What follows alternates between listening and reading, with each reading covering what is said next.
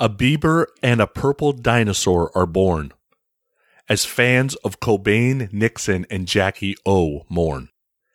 Gallon of gas costs about $1. Movies are about $4. In Living Color and Arsenio, run out of luck. Hell officially freezes over with the Eagles' return as OJ hops in a Bronco and runs. Forrest is teaching the world about chocolate, and Texas has 2 champions, the mighty Cowboys, hell yeah, and the surprising Rockets. Yes, people, we are talking all things 1994 here on Growing Up Rock. Now, crank it up.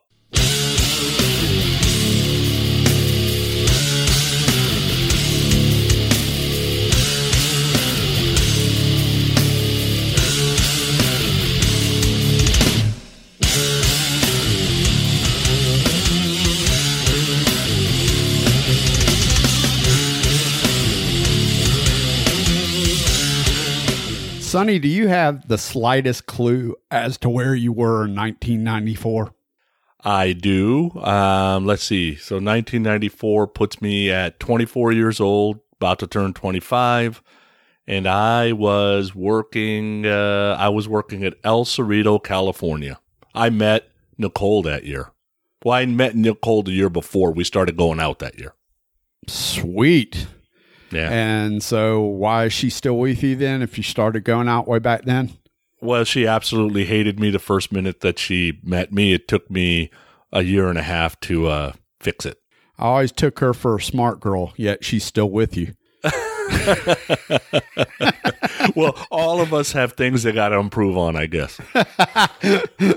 I was a virtual nomad combing these fine lands of all the world as I packed my suitcases and went from city to city in my tour management glory in 1994. And I have some fun things to share a little bit later on. But before we get into all things 1994, you know we like to start these episodes off with a little Crank Me Up! Crank me up! Crank me up! It's time for the Crank It Up New Music Spotlight. All right. So today's Crank It Up Spotlight is all about the band Shiraz Lane, or Shiraz Lane, however you might pronounce that. These guys are going to be on the Monsters of Rock cruise. At first, I didn't really dig a lot of the stuff I was listening to, but I started spending a little bit more time with it, and they just released this new EP that I think is pretty cool, and I'm starting to get into it a little bit more, so I'm sort of looking forward to seeing these guys now. These guys were formed in 2011 in Finland, and they kind of state that their influences are Guns N' Roses, Skid Row, Aerosmith, Michael Jackson, which is interesting, The Darkness, a little bit of funk, and a little bit of metal. So they have a kind of a hodgepodge of sound going on, and they're not just a straight-up hard rock band. So they're a little bit interesting, and I'm finding that a little bit interesting. So check out this new song off their EP they just released called Vibration 1. This is a song called Keep It Alive.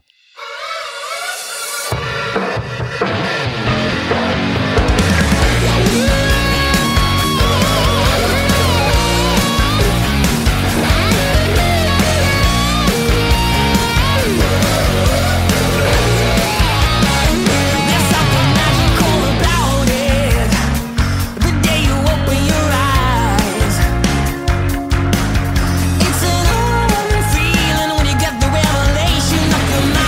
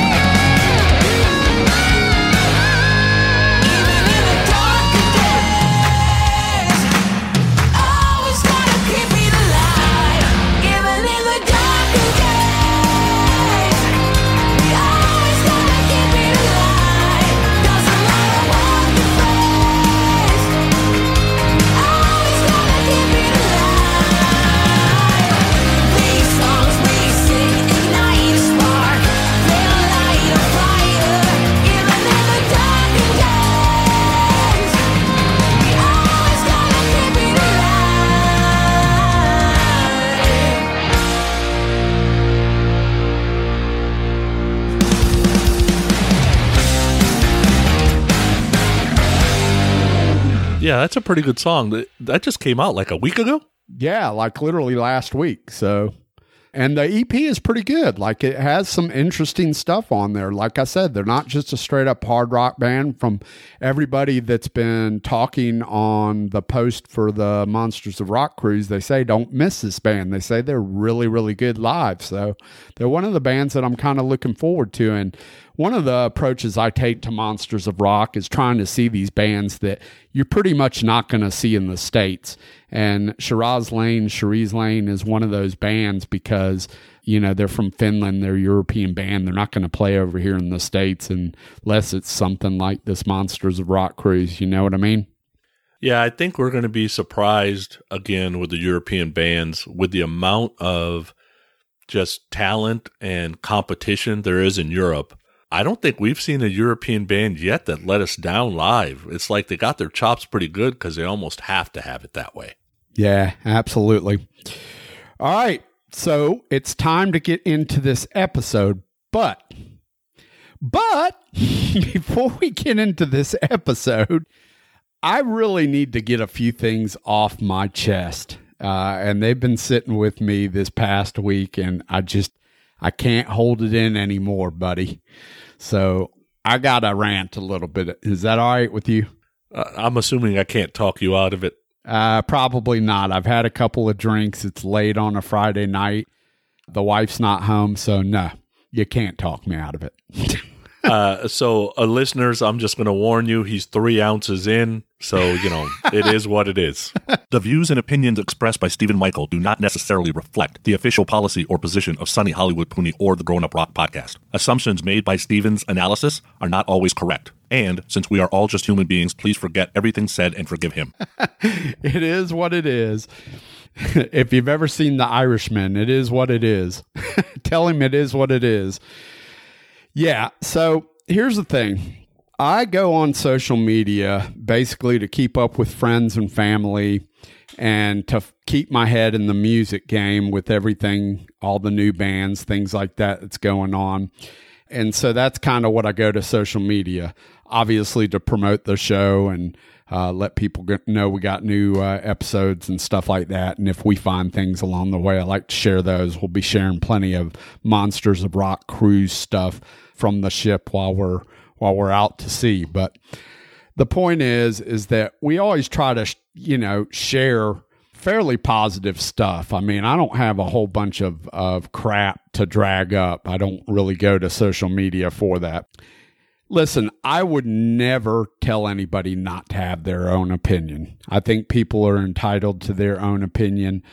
Us having a podcast, that's really what our opinion is about. We share our opinions on the podcast all the time. We have a lot of podcaster friends that have their own shows and have their own opinions. But what drives me crazy is when people take to social media to give and you can't see it, but I got these huge air quotes going on right now, their opinions on social media. Listen, I like people. I like a lot of my friends, a lot of the listeners, a lot of our podcasting friends and family out there. I don't know that I need to go to social media and keep seeing all this negativity stuff. And what I mean by that, a picture of Vince Neil and, fat Vince Neil. Great. Everybody posts pictures of Vince Neil not looking like the Vince Neil of 1983 or 84 or whatever, So they're posting these pictures and everybody piles in and gives their opinions or their thoughts or just basically makes jokes, right? Same thing with videos. Nowadays, anytime any performer performs pretty crappily, which happens often, people capture it on their video phones and post it. Very rarely do you see something that's really outstanding and really good and people post that and everybody goes, oh, that's amazing. You don't see that a whole lot, right? You never hear about the good stuff. You mainly hear about the crap. And so I basically said when David Lee Roth did that Vegas show, the very next morning, people were posting things and piling in and stating. I mean, and this isn't one person, two people. This is a ton of different people. It was coming from all directions. And I was like, yeah, at one point I was like, okay, I get it. Yeah. Thanks for letting me know that this video is awful. It's not that I disagree with it, but I don't know that I need to see it. And when people say something, I think the difference is on social media, it just keeps living. So it's not like having a conversation with somebody in a bar and goes, hey, did you see this video? Yeah, it was awful. And that's kind of the end of it. When it's on social media, it ends up living for days, if not weeks. And so it keeps repeating itself and it just keeps piling on and it drives me nuts. So don't post a video or picture and go to town on how awful it is and how other people are made to feel like idiots if they accept this. I got ear quotes again, accept this and pay to see it. You and I both know that it doesn't sound exactly the same way in person as it sounds on a video. Videos tend to capture every last little wart. When you're there and it's live and it's loud, you don't catch all that stuff usually. You catch some of it maybe, it just depends on what it is, I guess. I don't catch it all. So if I want to go out and meet up with friends and have a nice night out and enjoy some music, whether it's of perfect quality or not. If I don't pay a whole bunch for it, I'm happy with it. You're never going to catch me paying $200 for a concert ticket or even really $100 for a concert ticket. A, I can't afford it. B, I'm just too cheap to buy it. So that's not something that's going to happen. But if I pay, $30-$40 a ticket, fees and all, and can go out for the night and enjoy a night out with my wife and listen to some rock and roll for $80, then I'm more than willing to do that. And that's exactly what I'm doing for Kiss and David Lee Roth. I've said that, right? That's the first thing that I think is the deal. Now, I got in a little bit of a conversation with my friend over there at Cobras and Fire, Baco. And Baco and I are friends, and we can have friendly conversations. It's all good, other than the fact that every time Baco imitates me, he makes me sound like a country bumpkin, which, come on, I'm not that big of a hick, am I? If I say, hey, it's down the road a piece, that's a pretty good ways. We're talking probably 5 miles or more. Now, if I say over yonder, that's probably not far. It's like within the same small rural area. We got weather terms. It's raining like pouring piss out of a boot. It's raining like a cow pissing on a flat rock. It's coming a toad choker out there. It's a lot of damn rain. Around here, we like to drink beer. Sometimes we get 3 sheets to the wind. That means drunk. Your daddy's 3 sheets to the wind and he's passed out in the car. He's gonna freeze to death out there. It's 20 degrees. You need to go get your uncle, help get him in the house. And my personal favorite, it's not what we say in the South, it's what I say. Light it up. This is Alabama Boss with redneck vocabulary. I know I look. Baco, you do a great job, buddy. You do a great job. Okay, that's not how I hear myself. I live south, but Jesus, I didn't think I sounded like I would put up the two. I would put up 2 different imitations of myself, and I think one is much worse than the other. But anyway, it's all good. So Baco and I, we can exchange thoughts, and it's all good. It's no problem. But I made a comment that, if video cameras were everywhere back in the late 70s and 80s, how many of those bands that we thought were gods would we feel the same way about? And Baco, to his point, he made a comment, said, hey, we've seen videos from bands back in the late 70s and 80s. They sounded great. You're absolutely right. But was there a video camera shoved in a performer's face every show at every moment? No, it was here and there. You might have captured a good show, whatever, so people don't have that much footage like they do now. Now they have so much footage, it's ridiculous. And so people very rarely post that stuff, right? It's all the new stuff that you see. So, I don't need all the negativity. I enjoy music. I seek out music because it makes me happy. And so that's what I want to do.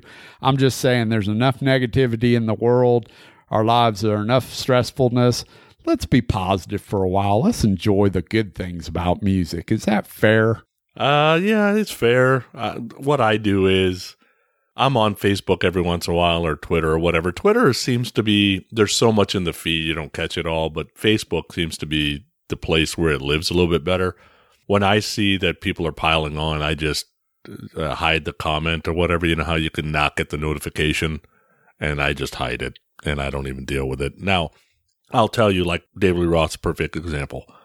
When I first heard the video, I shot my best friend a text going, it's a little rough. Right? But I'm not sure I was ready to go kill somebody on social media. I'm not going to say I haven't done that before, but I don't do it on the often just because it's like, you know what? It is what it is. And I will tell you, if there was video cameras and all this social media in the late 80s, early 90s, I'd be in jail. Like, there's no way I would be employed. Like, there's shit I did that, thank God, there's no, like, there was witnesses, but there's no video proof. Like, that would be crazy. And let me just say this. I'm not defending, I'm really not defending any of these performers. That's not my point here. You know, listen, nobody's going to look at that David Lee Roth video and go, oh, it sounds great. Nobody in their right mind is going to do that. That's not the point I'm trying to make here. The point I'm trying to make is just, you know, does it need to be posted? You know, go to the show, enjoy the show, or don't go to the show. You know, that's up to you. Again, vote with your wallet, but just stop with the negativity. I don't think it does anything for rock and roll as a whole. I would debate the fact that somebody says, well, people that are out there doing it when they can't do it anymore is not good for rock and roll. It's not, you know, it's why don't they just hang it up when they know they can't do it anymore? Why don't they just hang it up?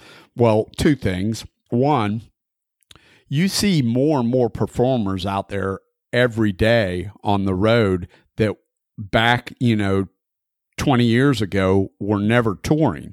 Why is that? Because they're not selling records anymore. They don't get all the royalty checks that they used to. The only way they can earn an income or keep a steady flow of money coming in is to get out there on the road.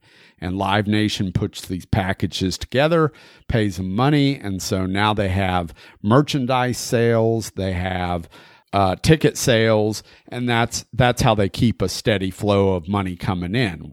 Some people argue, well, do they need the money? Really?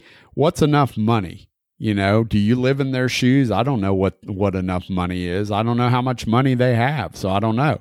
And then the other side of it is, you know, some people like that, they just can't, they don't know anything else to do.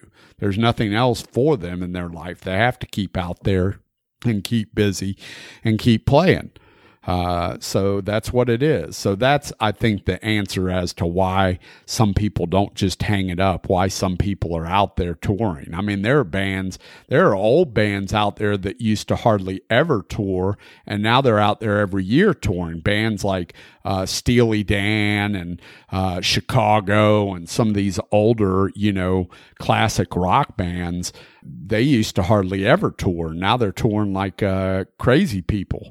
Yeah, I think when you hear about bands coming back and touring, the primary songwriter doesn't always tour, because I think that person might still be making a little bit of money, but everybody else isn't making any money. Well, even those guys, like I heard Desmond Child on an interview recently with somebody, I don't know, Eddie Trunk or something, I can't remember, but he was saying that the checks that he gets, and I mean, he's the songwriter of songwriters. He said the checks that he's getting these days has shrank to, you know, literally nothing. So I think it's even affecting guys like that. unless they've got a bunch of stuff in movies or TV shows or commercials or whatever. I think those still probably pay, but Spotify and things like that and streaming services, and with the streaming services, you have less album sales, and it is what it is. That's the music landscape these days. So I just think it all kind of plays a part in that. And, I guess I just want to enjoy music for what it is. It is what it is, Yeah, the negativity's hard to stay away from. Yeah. There is some. What are you going to do? And I'm not innocent of it. There's times I get into it and I got to work myself out of it. I'm not hoping to change anybody's thoughts or opinions, and I don't think it's going to change anything. I just needed to get that off my chest and share my point of view with people. Like I said, I don't hate anybody. I'm friends with everybody. And by all means, people are entitled to their opinions. I encourage them to have their opinions. I just think for me, the problem is that when the opinions go to Facebook, they live for a really long time, whereas opposed to somebody just sharing an opinion in a conversation or sharing an opinion on their podcast, it plays and that's it. You know what I mean? It stops there after that conversation it doesn't continue to live. And I think that's my issue. I only have one correction to that. You said you're friends with everybody. I would say you're friends with everybody that would allow you to be a friend with. That's deep. I don't even know if I said that right.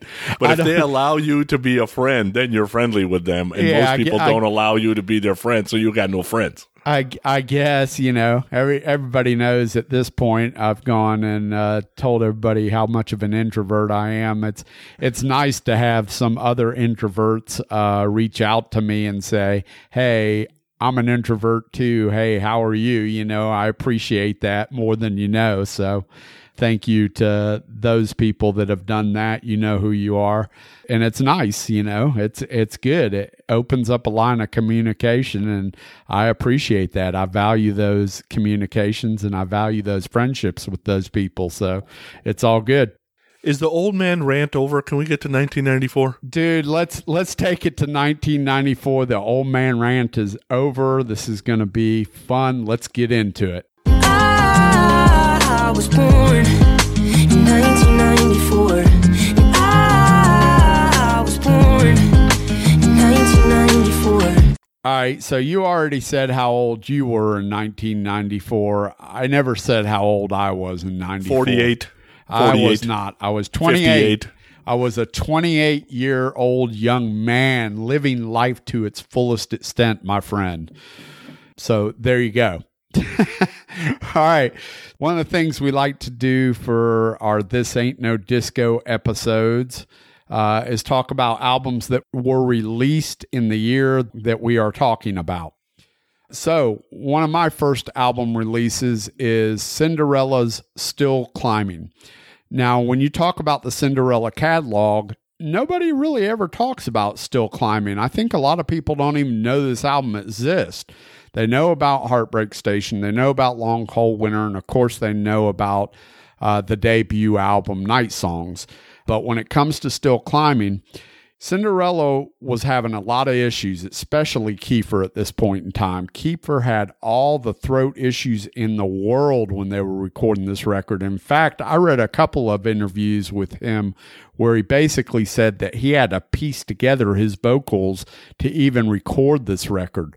So it's amazing, but I think this album has a lot of great material on it. And here's one of those, Freewheelin'. Check it out.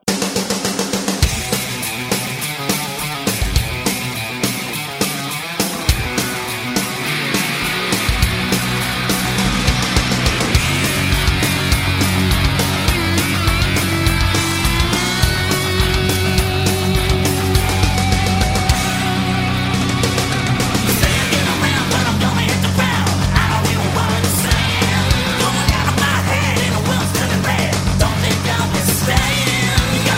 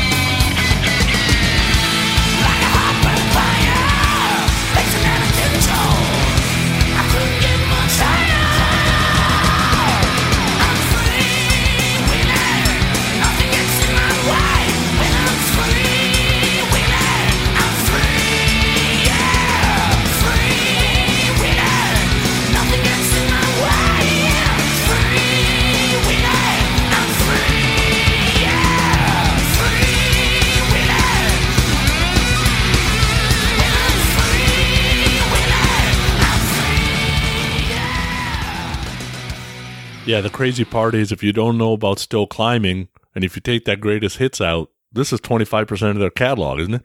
Yeah, they don't have a ton of stuff, you know, but I really like this record. I think it's a great record. I might even actually like this better than Heartbreak Station. It's got a lot of good stuff on it, you know, and they had Hot and Bothered, which is on this record, which was in the Wayne's World soundtrack as well, which I think is a cool tune as well. But yeah, it's a good record. And if you don't know about this record, I encourage you to go and check it out, because if you're a Cinderella fan at all, you should dig this record. So let's talk about James Christian. So if that name sounds familiar, he is the lead singer of House of Lords. So 94, there was no House of Lords, because what was happening was they kind of started in 88. They released a couple of albums. They had a huge hit with Can't Find My Way Home. And they come to their third album, Demons Down, in 92.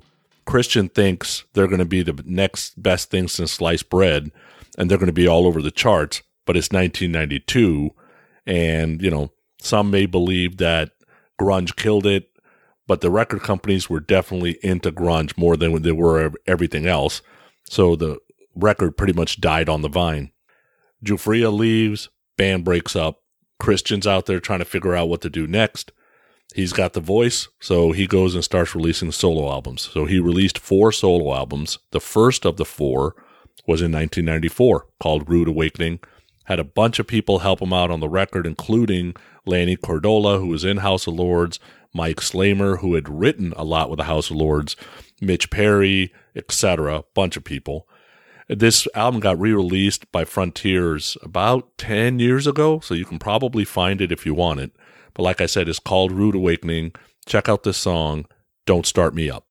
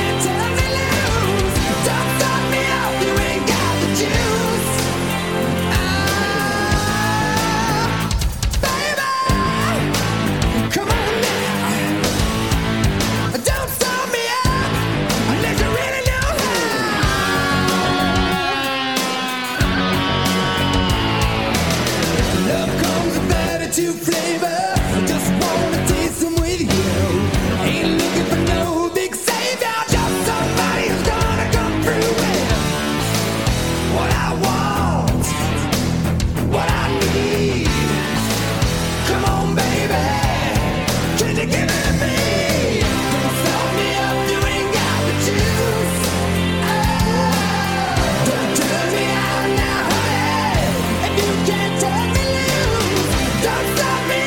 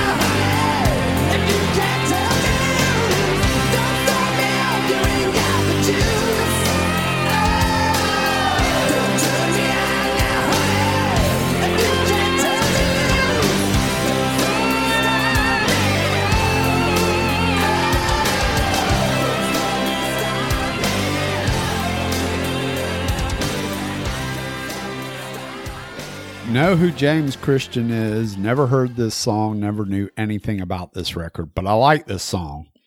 And as a lot of your picks go tonight, you're going deep into some of this stuff, and I dig it. I dig everything I've heard. So is the whole record like this? I mean, is it pretty good? Yeah, I would say all four of his records solo are House of Lords light, right? So it feels a little bit singer-songwriter in some cases, but there's those House of Lords elements all over it because really nobody else was doing that. And he really is House of Lords now. There really isn't anybody but Christian that makes the House of Lords sound. Yeah, they've got Jimmy Bell playing guitar still, right? Yeah. And he's got a good cast of musicians. I'm not taking anything from them, but from the originals, he's the guy. That's it. Yeah. And they don't do too much, do they? They don't play much, but they've released a few albums over the last couple of years, and they just play in Europe, right? They're just not... House of Lords can't sell a club here. Yeah. They would have to be on the Monsters of Rock cruise. That's the only way they're going to play in the U.S. Yeah, I'm actually surprised I haven't seen them on any of the lineups of Mork. It doesn't seem like anyway. Yeah, I don't know what's up with that. That surprises me because you would think that they would be the bang zone of who fits in. Hey, maybe they're the surprise band this year. Yeah. Jimmy Bell's on the boat. He's playing with Autograph now. Never know. Yeah, my vote is with Dead Daisies or I like Last in Line. Somebody made that guess, and I think that's a real damn good guess. Yeah, we'll see. By the time this episode comes out, we'll already have the answer. That's right. All right, so let's talk a little bit about TV shows in 1994. What was your bang zone for television in 94? As you know, I watch a ton of TV, and, we're talking now I'm 24, 25 years old. Some of the biggest sitcoms ever, really, were on in 94. Stuff like Home Improvement, Coach, Murphy Brown, Married with Children. Seinfeld was in the middle of its run. I love all those shows. I love Matlock. I know that probably takes my rock card away, but I've always been an Andy Griffith fan, so I've always enjoyed Matlock. There was a show called Hanging with Mr. Cooper. If you remember, he was like an ex-basketball player that was also, I think he was either the coach at the high school or he was like a teacher at the high school. And that was a pretty good show. So there's a lot of good TV on in 94. What about you? Jesus, Grandpa, you watch Matlock, you watch Murder, She Wrote too? You always bitch about me being old. Come on. No Murder, She Wrote. I didn't watch that. But Matlock, I was always an Andy Griffith fan, so that's what connected me to Matlock. Welcome to the new Springfield Center for Geriatric Medicine. Healthcare for the aging is an important priority. Get to Matlock! Matlock! Well, like I said, in 94, I was moving around a lot and on the road a lot. So occasionally I had a night off in a hotel room, or occasionally I had a month or two off at home. So I was definitely watching Seinfeld. I was definitely watching Friends and Frasier because Friends and Frasier were back to back. Oh, well, it was Friends, Seinfeld, and Frasier, I think, back to back. X-Files was big in 94. I was definitely an X-Files fan.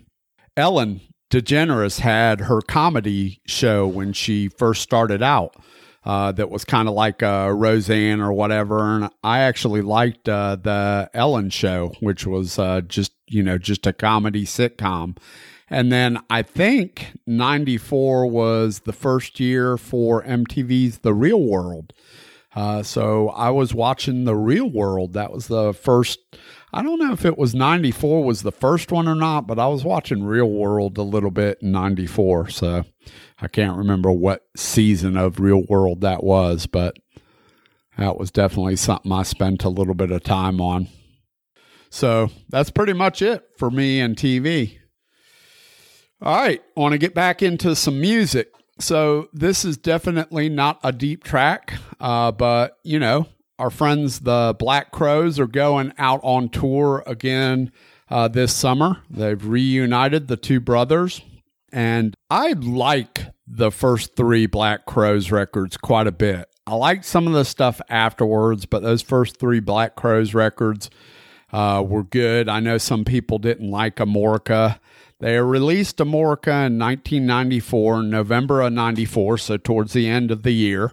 And the first single that they released, I absolutely loved. So check out Conspiracy from Amorica, the Black Crowes.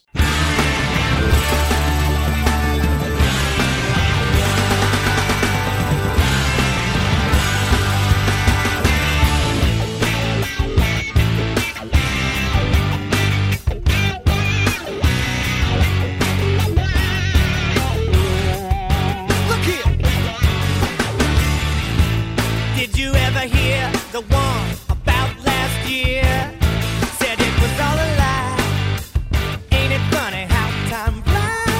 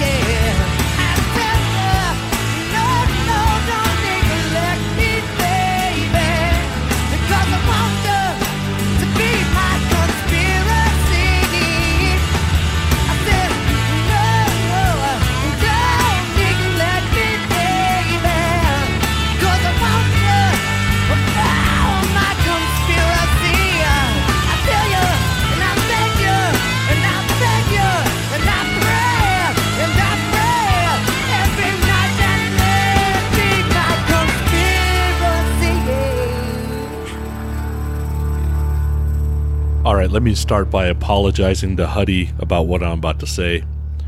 I really, really liked the first Black Crowes album. After that, each album that went on, I kind of liked it less and less. That's just honest. Now, that being said, since they're playing the first album front to back, I would go see the brothers if I had the opportunity. Mm-hmm. But am I a total Black Crowes discography fan? That would be a no. Well, I think neither you nor I are in the league with our friend over at Digital Killed the Radio, Huddy. I mean, Huddy, for God's sakes, Huddy started his own podcast, The State of Amorica, on the Black Crowes. That's how big of a fan he is. So, David Hudson, go check out his show, State of Amorica, if you're a Black Crowes fan. I like the Black Crowes, not to his level, but I do like them. And I love Conspiracy. I think it's a great tune. So there you go. What you got for us? Okay, so David Lee Roth's getting a lot of play on this episode, but, 1994, he released his fourth solo album, Your Filthy Little Mouth. Now, the problem here is, I think by 94, Van Halen fans and everybody who is into Roth is honestly really clamoring for a classic Van Halen album. And the Van Hagar version of Van Halen isn't doing classic Van Halen. DLR had really gotten away from it, those three records that he released, so everybody was kind of hoping that he would maybe go back. And man, he went even further away from it. There's jazz fusion on this record. There's dance on this record. There's big band on this record. There's R&B. Hell, he had Travis Tritt do a co-lead on one of the songs. And the album just did not do well. And I think even Van Halen fans at this point just gave up on Van Halen, classic Van Halen ever happening again, which it happened a little bit on the last release that Van Halen technically ever released in, 2012 or whatever. Mm-hmm. But there's some good songs on this album. So take a listen to this one. Everybody's Got the Monkey.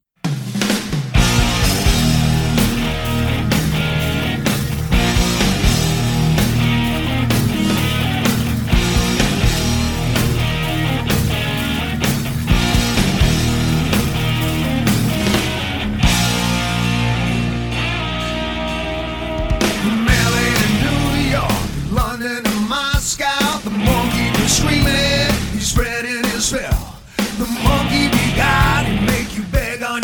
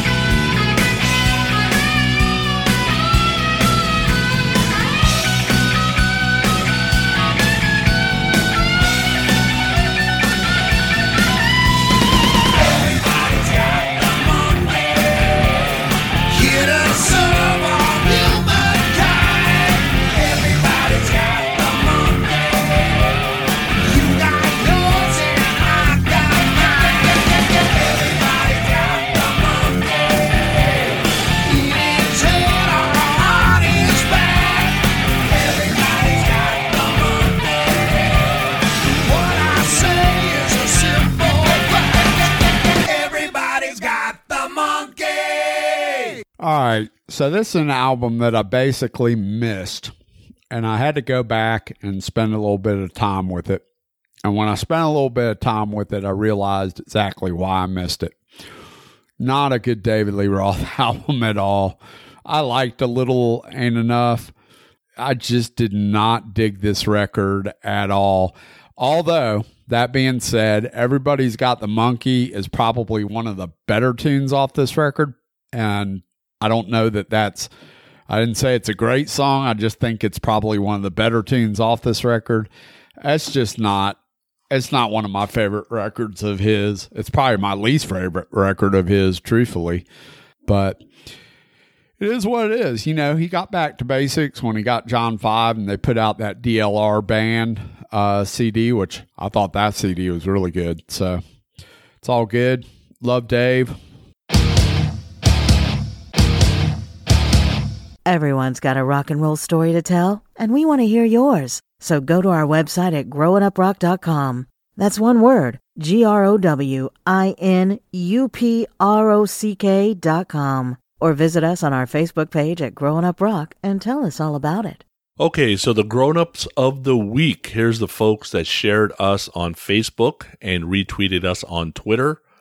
The grown-ups of the week are Carrie Morgan, Dan Nation, Jason Kearney, Steve Vargo, Zandon Black, Chris James A., Huddy, Curtis Shaver, Sean Reese, Keith Rochford, Tammy N., Jeff Reed, Rodney Dixon, Jason Alexander, Goosa, Alan Tate, Potter Than Hell, Ivan Galesick, Alan Deshawn, David Cathy, Jason Bluski, Daryl Albert, The Hook Rocks, Kevin Williams, Stephanie Temples, Zeus, Curtis Lankos, Trace Mess 469, Brad Rustoven, Stop Being Special, Todd Herrig, I Love It Loudcast, Shout It Out Loudcast, Peter Ciceri, Ogata, Brian Harris, Stanley Lives For You, Grayson Gallegos, Rick Frio, Ages of Rock Podcast, Crowbers and Fire Podcast, Save Rock and Metal, Tommy Gelati, Bill Elam, Eladio, and Steve Wright. Want to thank Restrain for all the bumper music, and want to wish our buddy Tony Masalam happy 50th birthday. Happy birthday. Joins the 50 Club with the rest of us. Welcome to the club. We're going to have to give him a wedgie on the ship.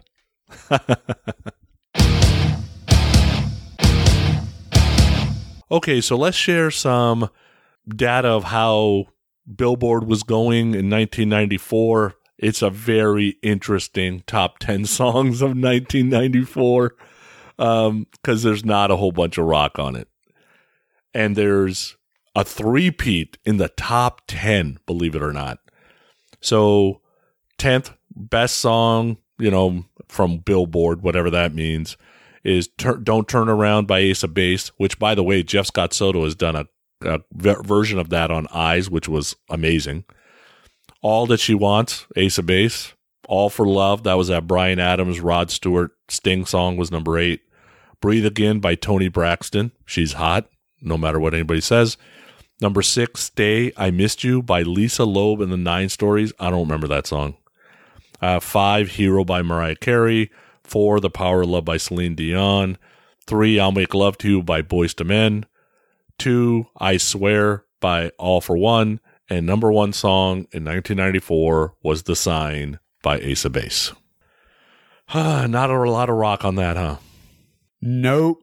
Most of the rock that was happening was stuff like, the top albums for 1994, right? Stone Temple Pilots, Purple, 3 weeks at number 1. Boyz II Men, 4 weeks at number 1. Pink Floyd's Division Bell, 4 weeks at number 1. Mariah Carey Music Box, 7 weeks at number 1. And yours and mine favorite, along with Walt Disney, The Lion King soundtrack, 9 weeks at number 1. Now that is just kick-ass rock and roll right there.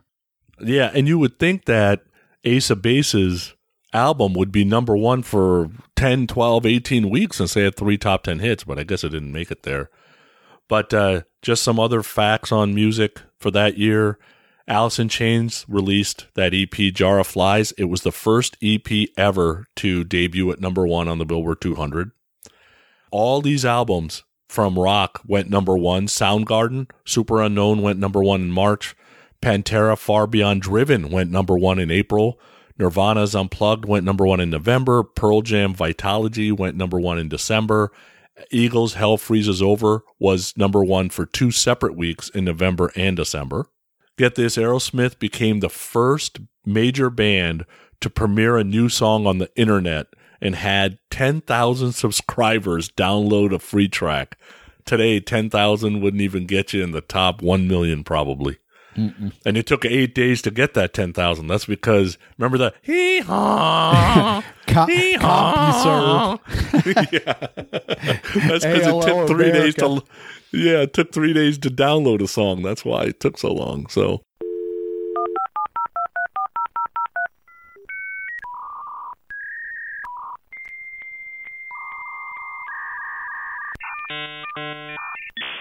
You know, rock, it wasn't dead yet. You know, it never completely died, but grunge was taken over. There's no doubt about it. The record companies allowed it to happen. You know, you've heard me say it before. I stuck with Alice in Chains, Soundgarden, because they still sounded like the rock that I liked, and I kind of stayed away from the Nirvana and some of those other guys that seemed like it was depressing music. Yeah, and no doubt. All right, you ready to play a little bit more music? Let's go for it. All right. So in 1994, King's X released Dogman. I spent probably a month and a half on the road with a little band called Mother's Day Out, opening for King's X in, I want to say, somewhere around June of 94, supporting the Dogman record. I love this record. I think it's one of their best records. They were great every night. Really enjoyed it. Check out Fool You from the Dogman record. As I wandered, walked along on a lazy path, I shook a hand. He seemed to know so much more.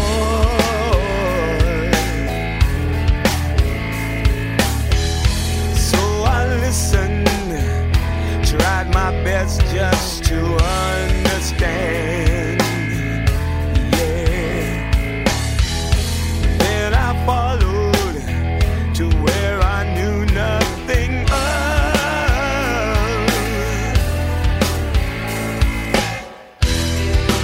Over the hill, come see the thrill.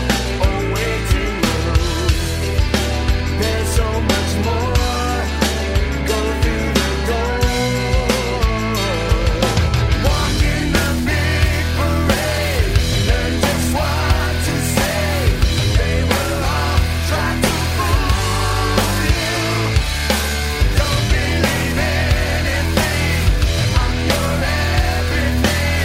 They will all try to fool you. And don't ever think you'll see another friend. See another friend. As time went on, we were friends of a different kind. But something there always tearing apart.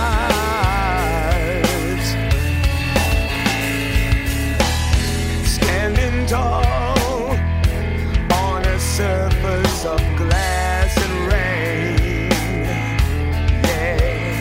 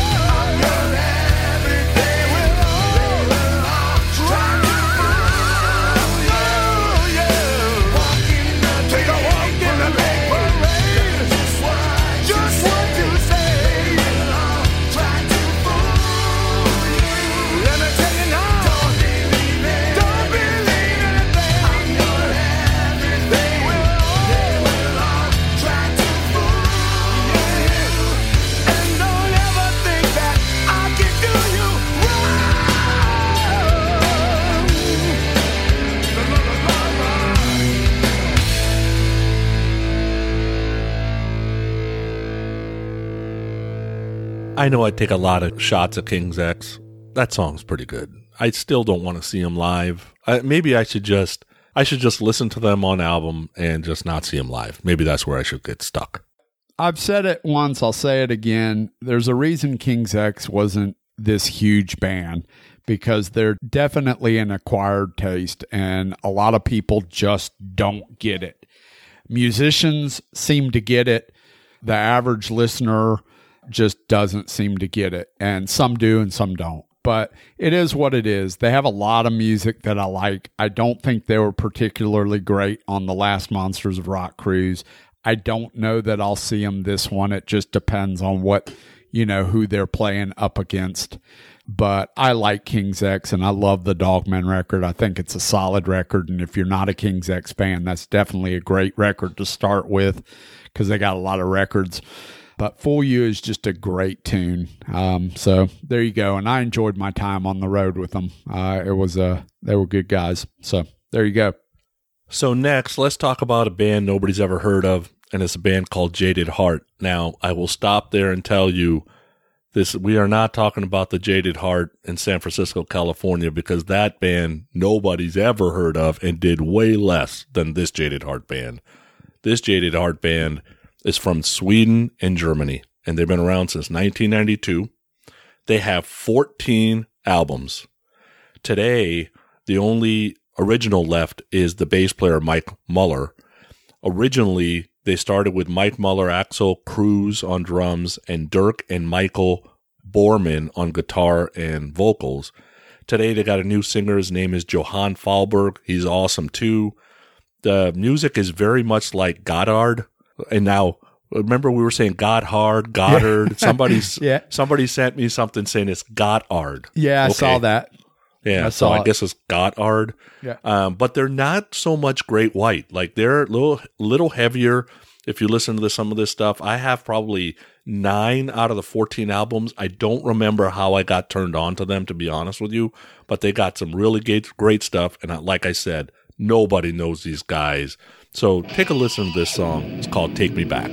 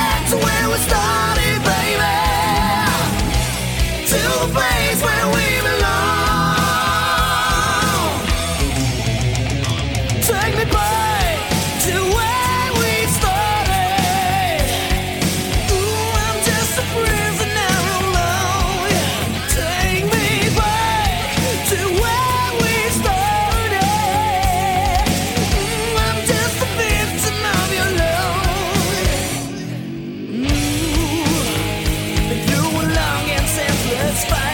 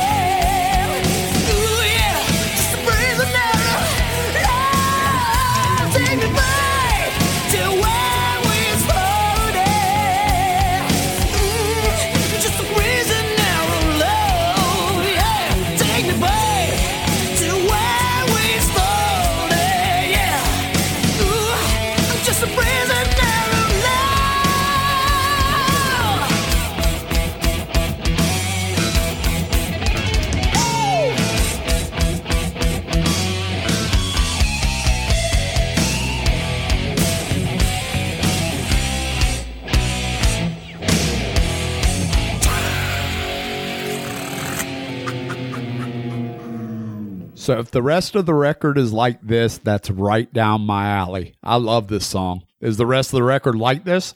75%. Yep. Yeah, I dig this song. Yeah, it is. It is a lot like Goddard.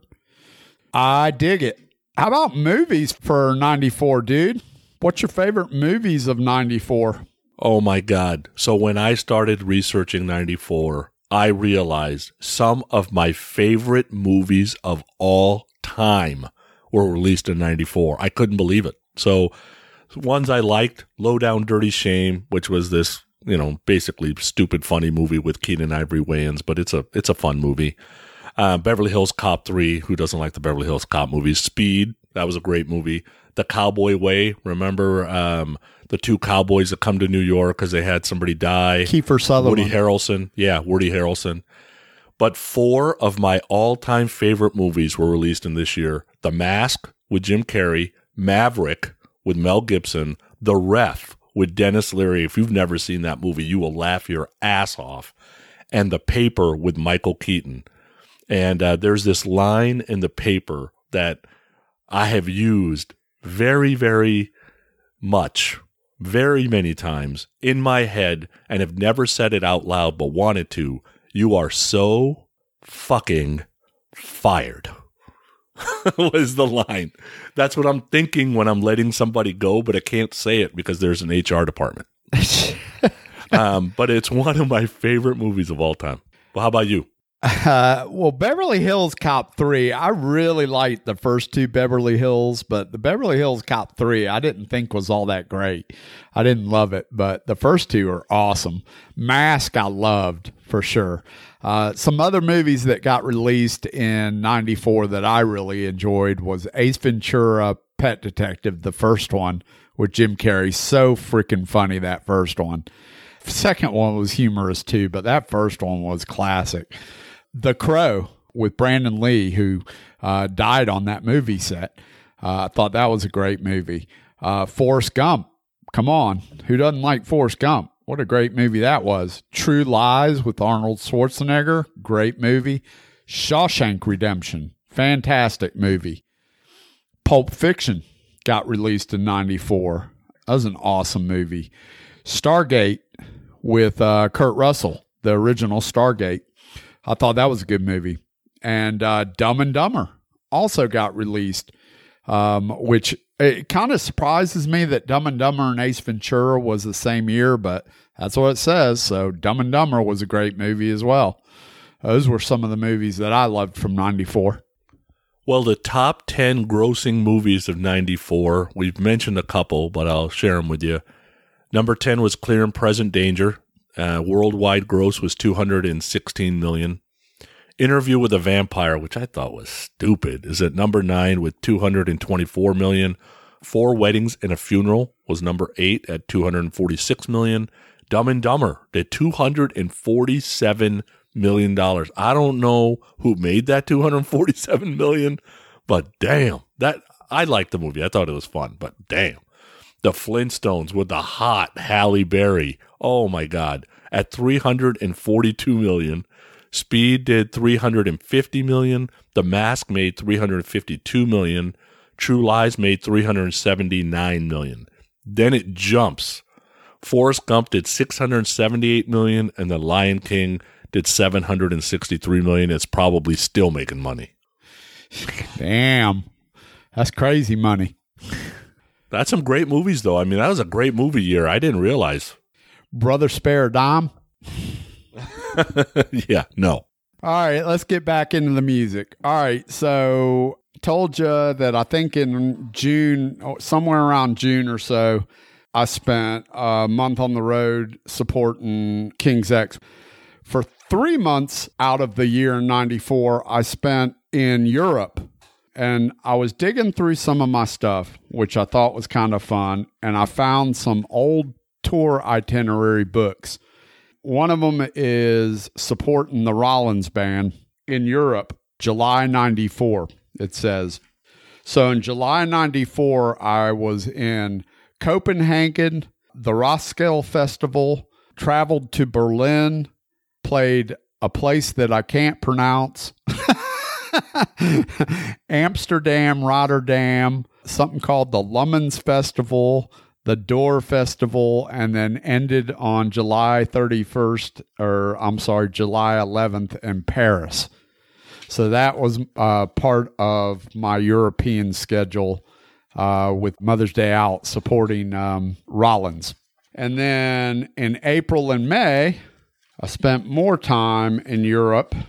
And where did we play in April and May? Let's see.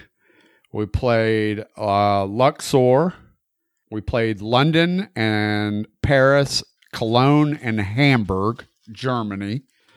Those are some of the dates that we were there.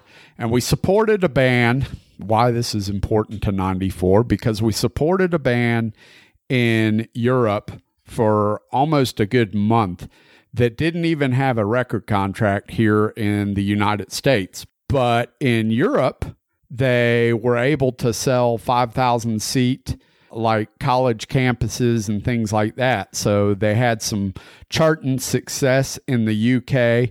It's a band called Terror Vision.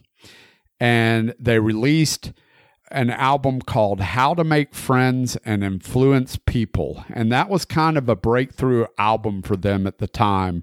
And so they were supporting that album. They were doing really well, and the shows were great. Good amount of people each night.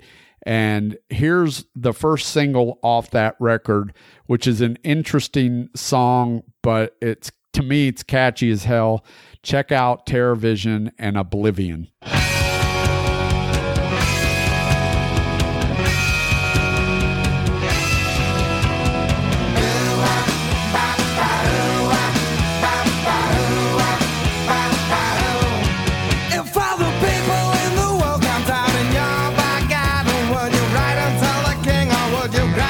And join them. I can see that all the possibilities for freedom could just sway our first decision, subject them all to oblivion.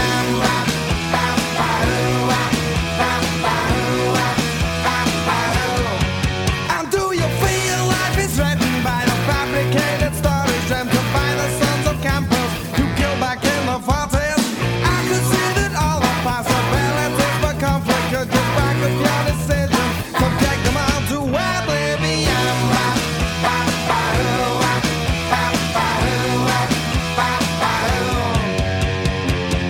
I can't stand the things that they do to me.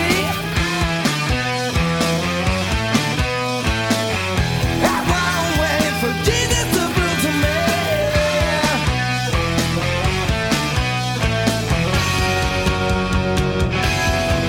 When other people in the world move out of your back garden, when you celebrate the passing of your wife as Mr. Batman, you could see that all the possibilities in peacetime, forcing your decision, don't subject them all to oblivion.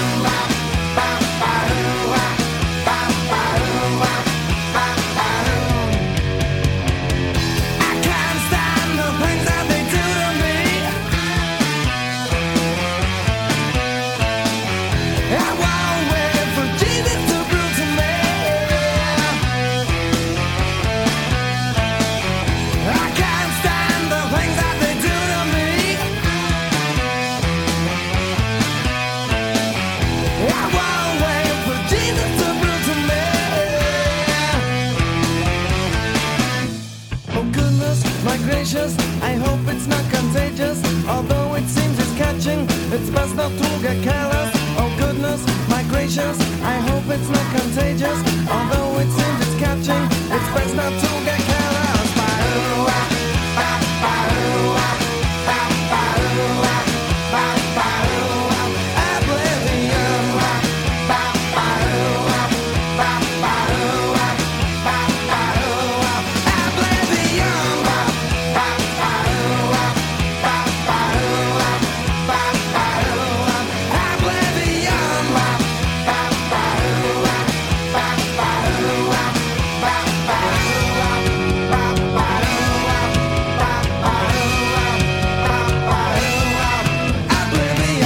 Had never heard this song till today. Don't even know who the hell Terror Vision is. It was an easy listen, though. I got to be honest. It was an easy listen because I listened to some new stuff today that was complete shit, and then afterwards listened to this, which was pretty good. You know, the record is actually pretty good, and they've got some good material. They've got a lot of stuff out at this point because they put out several albums at this point. I think they do pretty well still in the UK. I know they broke up for a while, and they had a reunion tour after that, and they went out on the road, and they played this album, How to Make Friends and Influence People. They had like a 25th anniversary and played it front to back or something like that. It's got some good material on it. They were nice guys. I liked it, my time doing that tour, and it was a good time. So yeah, TerrorVision, check them out if you get a chance. They're on Spotify. Go check it out. I think you could argue that most of the bands, at least the bands that I love, they had this bang zone between like 83 and probably 90. And we've talked about it before with Tyketto. They were just outside. Like they came right at the tail end. You fast forward these guys 4 or 5 years, and I think they have 2 or 3 or 4 even really great, loved, classic albums, and they'd be playing clubs constantly. But because they started a little bit later, by the time their second album comes out, it's called Strength in Numbers, and it lands in 94, and Geffen absolutely hates them. And, you know, yeah, I guess you could say grunge killed rock and roll killed rock and roll, or, you know, sometimes I say Pretty Boy Floyd killed them, you know, whatever. But reality is Geffen had a blind ear, or a deaf ear, I guess. You can't have a blind ear. That sounds like something Stephen would say, after 7 ounces of Sippy Cup. They just kind of went deaf to anything that wasn't grunge. And so they hated the album. CMC International picks it up. Danny Vaughn's been interviewed several times, talks about it a lot. And then after this album comes out, Danny's wife has got a serious medical condition. He leaves all the way around. But this album got kind of lost in the shuffle, and it's pretty good. It's called Strength in Numbers, came out in 94. Here's the title track. Lord, give me strength tonight.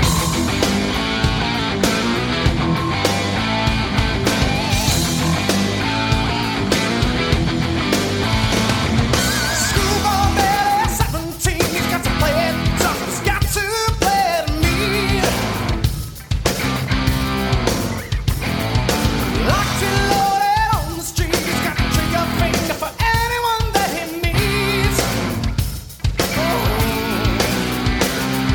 Seen it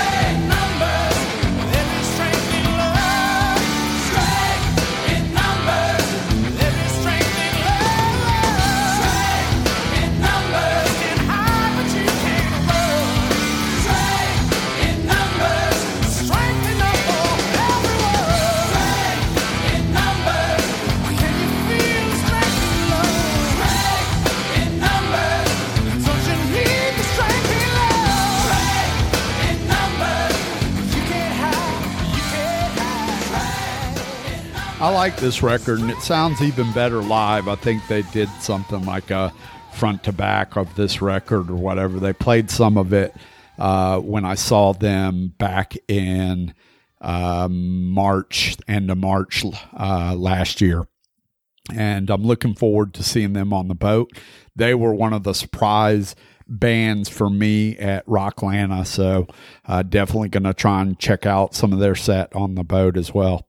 So some of the albums that we didn't talk about that got released in 94, and it's hard to say out loud that rock is dead when you hear about all these albums that got released in 94. So ZZ Top with Antenna, Black Sabbath with Cross Purposes, 9 Inch Nails with A Downward Spiral, Motley Crue self-titled with Karabi doing lead vocals, Yngwie released The Seventh Sign, Sammy Hagar released Unboxed, The Pretenders released Last of the Independents, Talisman, which is Jeff Scott Soto's band, released Humanimal and Humanimal 2, Stone Temple Pilots released Purple, Boston released Walk On, Rolling Stones were out there with Voodoo Lounge, Alice Cooper was out there with Last Temptation, Steve Perry had released his next solo album For the Love of Strange Medicine, Tesla was out there with Busted Nuts, Slayer, Divine Intervention, Accept, Death Row, Testament Low, Korn self-titled, Page and Plant were out there with No Quarter, Unleaded, Queensryche with Promised Land, the Black Crowes with Amorica like we talked about,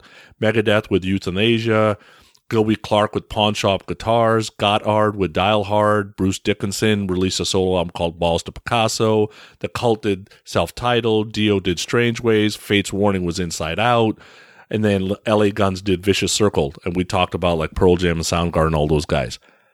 They were releasing albums, but some of these albums are not exactly classic because they really, like Vicious Circle is not that great.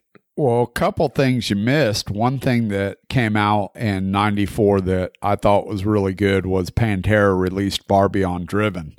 And that ended up at number 1, if I recall correctly. Yeah, we talked about it before, remember? See, this is what happens when the 1/8 ounce of Sippy Cup comes. We already talked about that. We did? When did we talk about that? When I said, here's the albums that went number 1. It's 8 ounces, by the way, of Sippy Cup. I just said it was 8 ounces. Now you must be in the second Sippy Cup. No, I'm still in the first one. God damn it. I love Pantera. I'm leaving all this in, too. I'm not cutting any of it out. You shouldn't. The other thing that we didn't talk about, so you talked about Bruce Dickinson releasing Balls to Picasso. This is also 94 is when they gave, what's his name, the job in Iron Maiden. They gave that to Blaze Bayley in 94. Well, yeah, they had to give it to somebody. They didn't have a singer. Well, no shit. Just because he put out a solo record doesn't mean he wasn't still singing for Iron Maiden. I think the middle finger to Steve Harris on the way out is why he wasn't the lead singer of Iron Maiden anymore. All's well that ends well. That's right. Us Maiden fans just act like those couple years didn't really matter. That's exactly what I do. I'm a huge Maiden fan, and that's exactly what I do.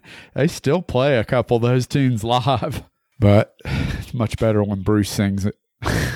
Word to your mama. All right, well, that's been fun, but you know what time it is. You wanted the best, and you got the best. The hottest band in the world, Kiss!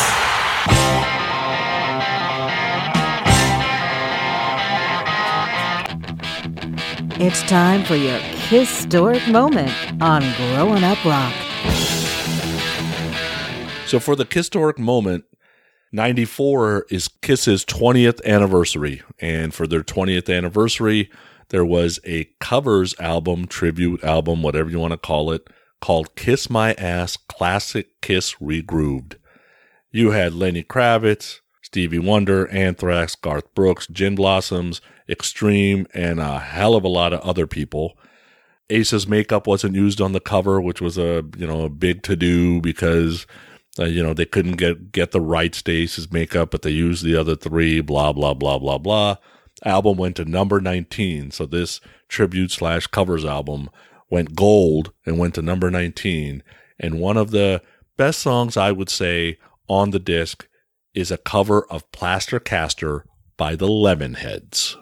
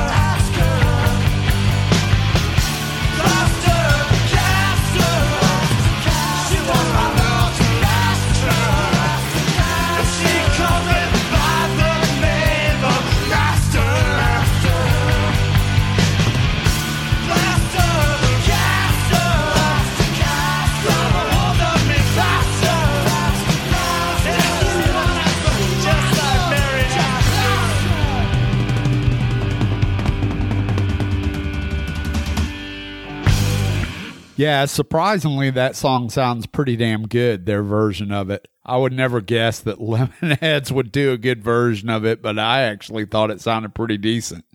Yeah, I think Kiss was trying to go for, like, pick the artists at the time frame that were hot. I don't know how hot the Lemonheads and Gin Blossoms, I guess they had a hit, but some of these other guys they used, I don't know how hot they were. Garth Brooks had he did that song a lot of justice, Hard Luck Woman.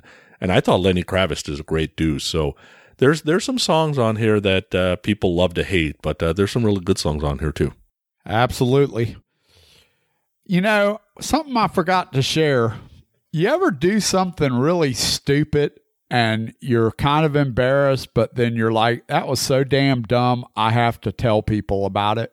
Let's see. The first one that comes to my head is and now this was back in the early 90s, so just go with me here. I have locked the car with the keys in the car and the engine running.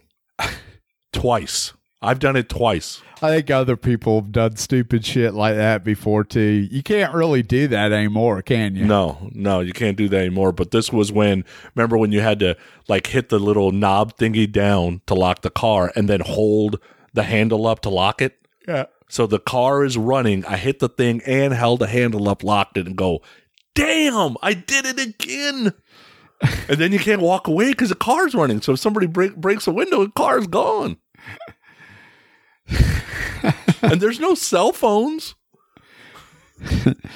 This is literally like the fucking Keystone Cop moment at the gym the other day.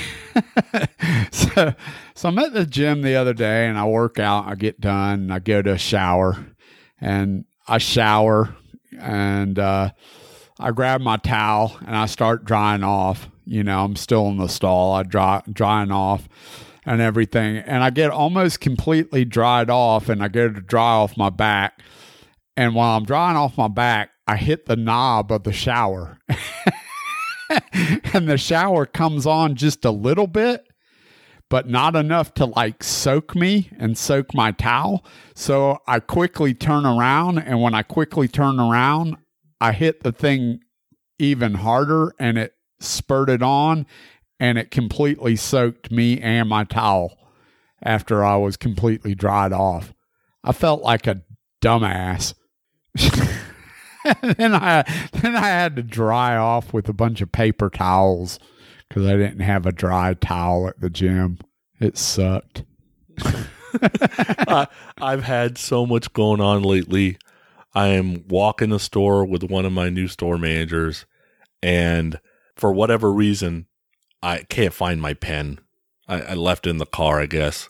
And so I need to write some stuff down, and stupid me, I can just take notes on my phone, but I don't like doing that because people think you're like checking text or something, right? So I still do the old school write down. Well, I can't find a pen, and we don't have pens readily available everywhere, and I don't want to ask my store manager for a pen because that's the only pen he has. And come to find out, I'm like, okay, finally I go to look, can I get a pen? He goes, what's wrong with the one behind your ear? I'm like, really? I walked for an hour. Hey, why do people keep sending me friend requests on Facebook and then it says my nude videos are here? I don't think they really want to be my friend. I'm just saying, Princess Schneider needs to stop sending me friend requests. I always make sure I check these things when people send me friend requests. I didn't used to, but I check them a lot now. Princess Schneider wants to be my friend. Then when you scroll down, the first thing you see is my nude videos are here. Delete. She's obviously proud of herself. Give her a chance. I don't think my wife wants me to give anybody named Princess Schneider a chance. Where's King Snyder? That's what I want to know. Oh, shit. This has been fun. Sippy cup and all, rant and all. I'm glad I got that off my chest. It was bugging me. Yeah, it was great to hear your old man rant. Just want to let the listeners know, thanks for all the feedback. Thanks for all the support. And if you got ideas for a show, shoot us an email. Yeah, we're always willing to listen to new ideas. We got a list that's about 14 or 15 miles long, but hey, you might have something that moves up on the list to us, because we kind of go by whatever we're feeling at the time. It just depends on what we're feeling. We got a bunch of ideas, but sometimes we just ain't feeling it. So it's nice to get thoughts and ideas from people on what they want to hear. Got a couple of interview episodes coming up, and by the time you hear this episode, we will be sailing on the 7 seas for Monsters of Rock Cruise. And when we get back, we'll have a great recap of all the activities that took place on that. It should be fun. Got some good stuff coming up in the next few months. So once again, we appreciate everybody listening to the episodes, sharing the episodes. If you've got friends that are in hard rock and rock and roll, please tell them about podcasts. Please tell them about our podcast. That's the way we grow the show. Anything else? And if you can help me out, if you don't see an episode from us sometime in mid-February, help. We are in jail and we need bail money. Yeah, most likely we will be in jail. Either that or Steve Wright and BC from the Potter and Hell podcast will come back to town with permanent Sharpie magic marker drawn on their cheeks of dick and balls. Courtesy of the Grown Up Rock podcast. You're welcome. All right, let's shuffle, rattle, and roll us out of here. Catch you later. See ya. Get ready to shuffle, rattle, and roll. Play us out, boys.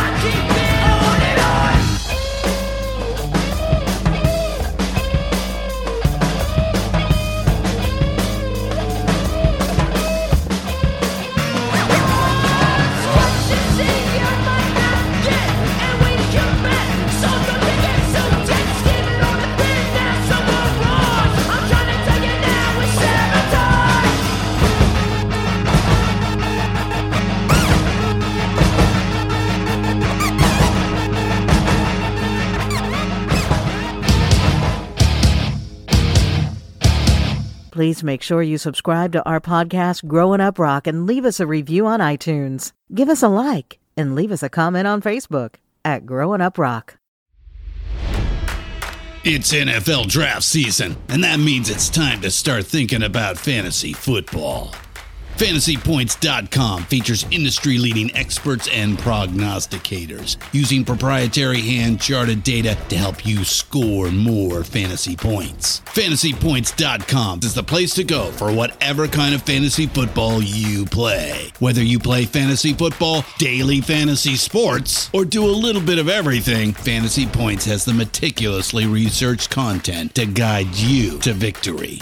And why wait for the fall? Fantasy Points also covers the new spring football league, the UFL. Join the guru, John Hansen, Scott Barrett, Joe Dolan, and other massive names in the fantasy football universe with an exclusive offer. Use code Pantheon for 15% off any Fantasy Points package, including the all-in package, with access to every article, tool, and data nugget that Fantasy Points has to offer. That's fantasypoints.com and code Pantheon for 15% off at Fantasy Points. Fantasypoints.com, code Pantheon. Score more fantasy points.